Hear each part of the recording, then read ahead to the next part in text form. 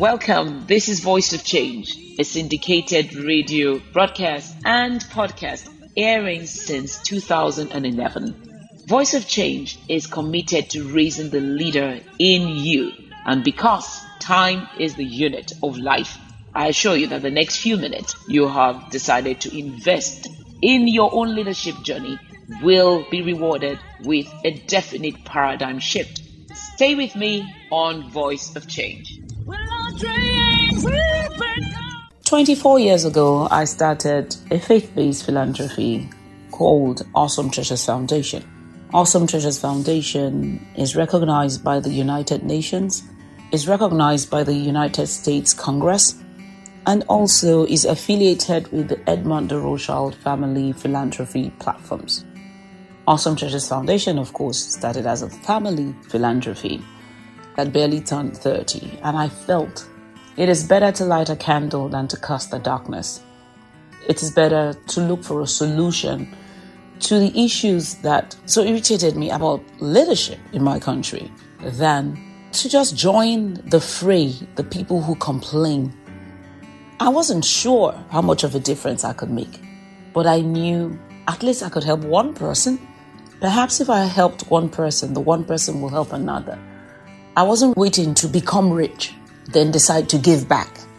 I thought even as I was, as a 31-year-old, I could do something, anything. I could talk to my neighbor, I could hold a conference, I could write a book. And I did all of these things at once. And now we have a global platform, which is on 6 continents. And I just returned from a summit in Houston where I was recognized by the United States Congress for the work that I have done with Awesome Treasures Foundation. We are set for another summit in Johannesburg in South Africa. Our summits in Johannesburg always set me thinking because I have to interface with quite a few people. I'm confronted with the effects apartheid has had on the populace and how it could have affected the trajectory of leadership development or otherwise. When we have a summit in the UK too, I'm confronted with the UK's attitude towards leadership and the thinking about leadership. As I go around the world, I see different attitudes towards leadership. I see the North American attitude towards leadership, which, to be honest, most aligns with my own philosophy on leadership, which is the fact that anyone can aspire to be a leader, to celebrate and not penalize the outlier, like sadly, the construct of society in the United Kingdom often does, wanting you to conform and to fit in instead of to stand out and be distinct. Today's broadcast is about the generational gap I have found in Africa, especially where it concerns knowledge transfer, which will impinge on leadership from one generation to the other. Don't go away. We'll be back right after this break. Awesome Treasures Foundation presents Olajumoke 2023, holding Saturday, April 22nd, 2023 at the Galleria Santin, Johannesburg, South Africa. Time is 12 noon. Don't miss it. Welcome back to Voice of Change. I'm your host, Olajumoke Adenowo, and you can follow me on Instagram at Jumoke Adenowo. And don't forget to get the podcast even for your friends and introduce them to Voice of Change. I had a mini contest on my Instagram page. I don't do giveaways because I believe the very thought of a giveaway, of giving people things for doing nothing, is part of a problem that plagues the entitlement mentality that we find growing and becoming a plague in this day and age. I refuse to say in this generation because I am not too sure it's age specific. And whenever we say this generation, Gen Ys, Gen Zs, and millennials, when I say this generation, I'm talking about this epoch, this aeon, this day, this age. So I don't do giveaways. That in itself, I hope, is a lesson for leadership. Nothing that lasts comes from doing nothing. Nothing that matters comes from doing nothing. From just surfing, going from page to page on IG and looking for who says drop your account number. That cannot be the attitude of a leader. Therefore, I had a contest and I asked my South African followers about some questions that they would know if they knew popular culture from 20 years ago. But when asking about Sarafina, a young lady, I don't know who, so don't feel sensitive, which is another generational thing, she said, I just knew it was about some school children who were fighting. I was like, what? You believe that Sarafina was about school children who were fighting? No. Sarafina was a musical about an uprising of students who rebelled against the practice of being taught in Afrikaans. Afrikaans being the language of the colonizers of South Africa at that time, who had Dutch origins. So serious was the uprising that schools were burnt. The students burnt their own schools and they were out of school for years.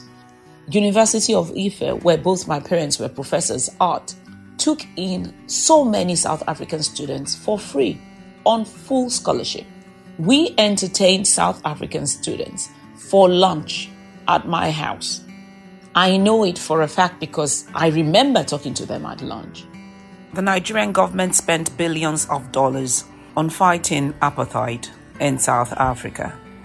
As a strong member of the British Commonwealth, Nigeria pushed for sanctions against the apartheid government and finally got its way. At one of the landmark Commonwealth conferences, I remember the Nigerian government issued over 300 passports to South Africans wishing to travel abroad. I remember Sonny Okoson's Fire in Soweto, a burning on my people, and I would sing that song as a child. And for me, my people were South Africans. The passion was real, as we all sang. But now the relations between both countries could be better, as reports of necklacing Nigerians, amongst other Africans too, in a wave of misunderstandings. I would hate to use any of the phobia words as this misunderstandings sweep through the land. Would remembering what used to be the warm relations of the past, the sacrifices on both ends, will that help us in healing the present wounds?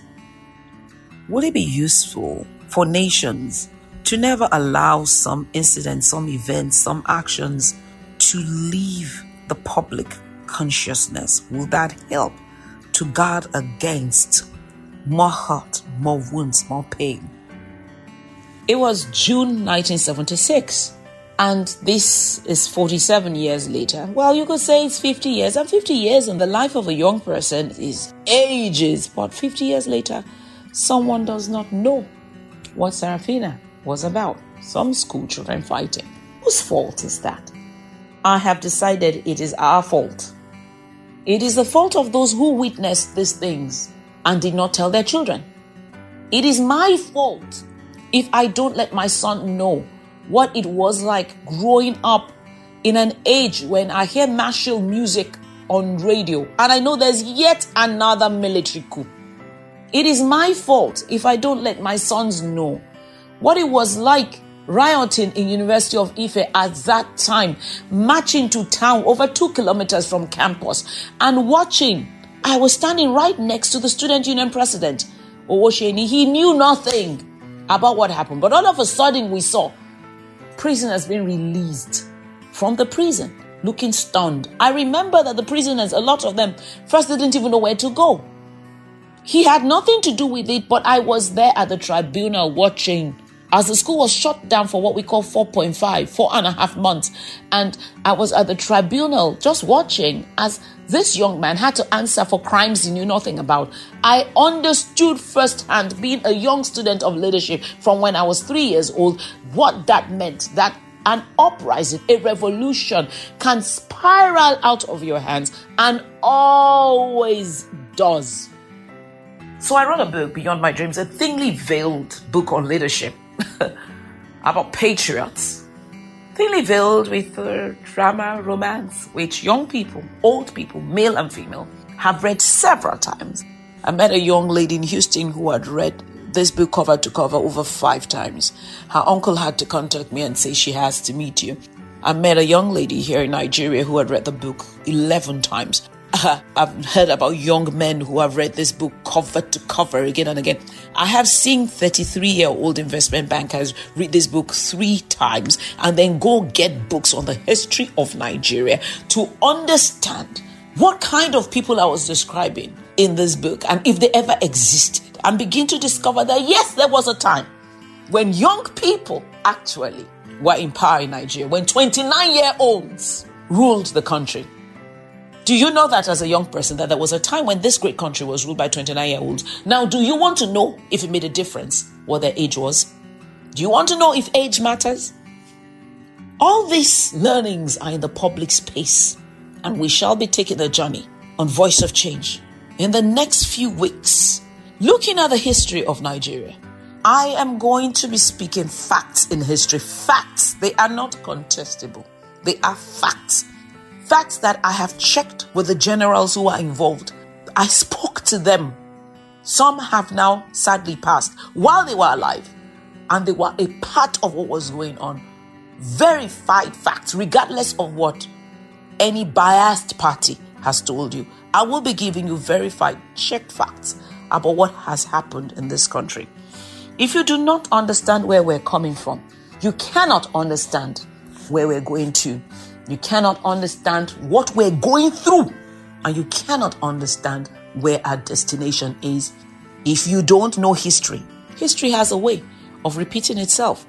Until you know history, learn from history, and therefore arm yourself with the correct tools to recalibrate, rechart the course of history. Get ready to learn with me, and get ready to go on a journey with me to bridge the past and the present. And don't forget, Voice of Change is available on Spotify and iTunes. Don't ever miss an episode. Every week, I do this because of you. I am committed to raising the leader in you.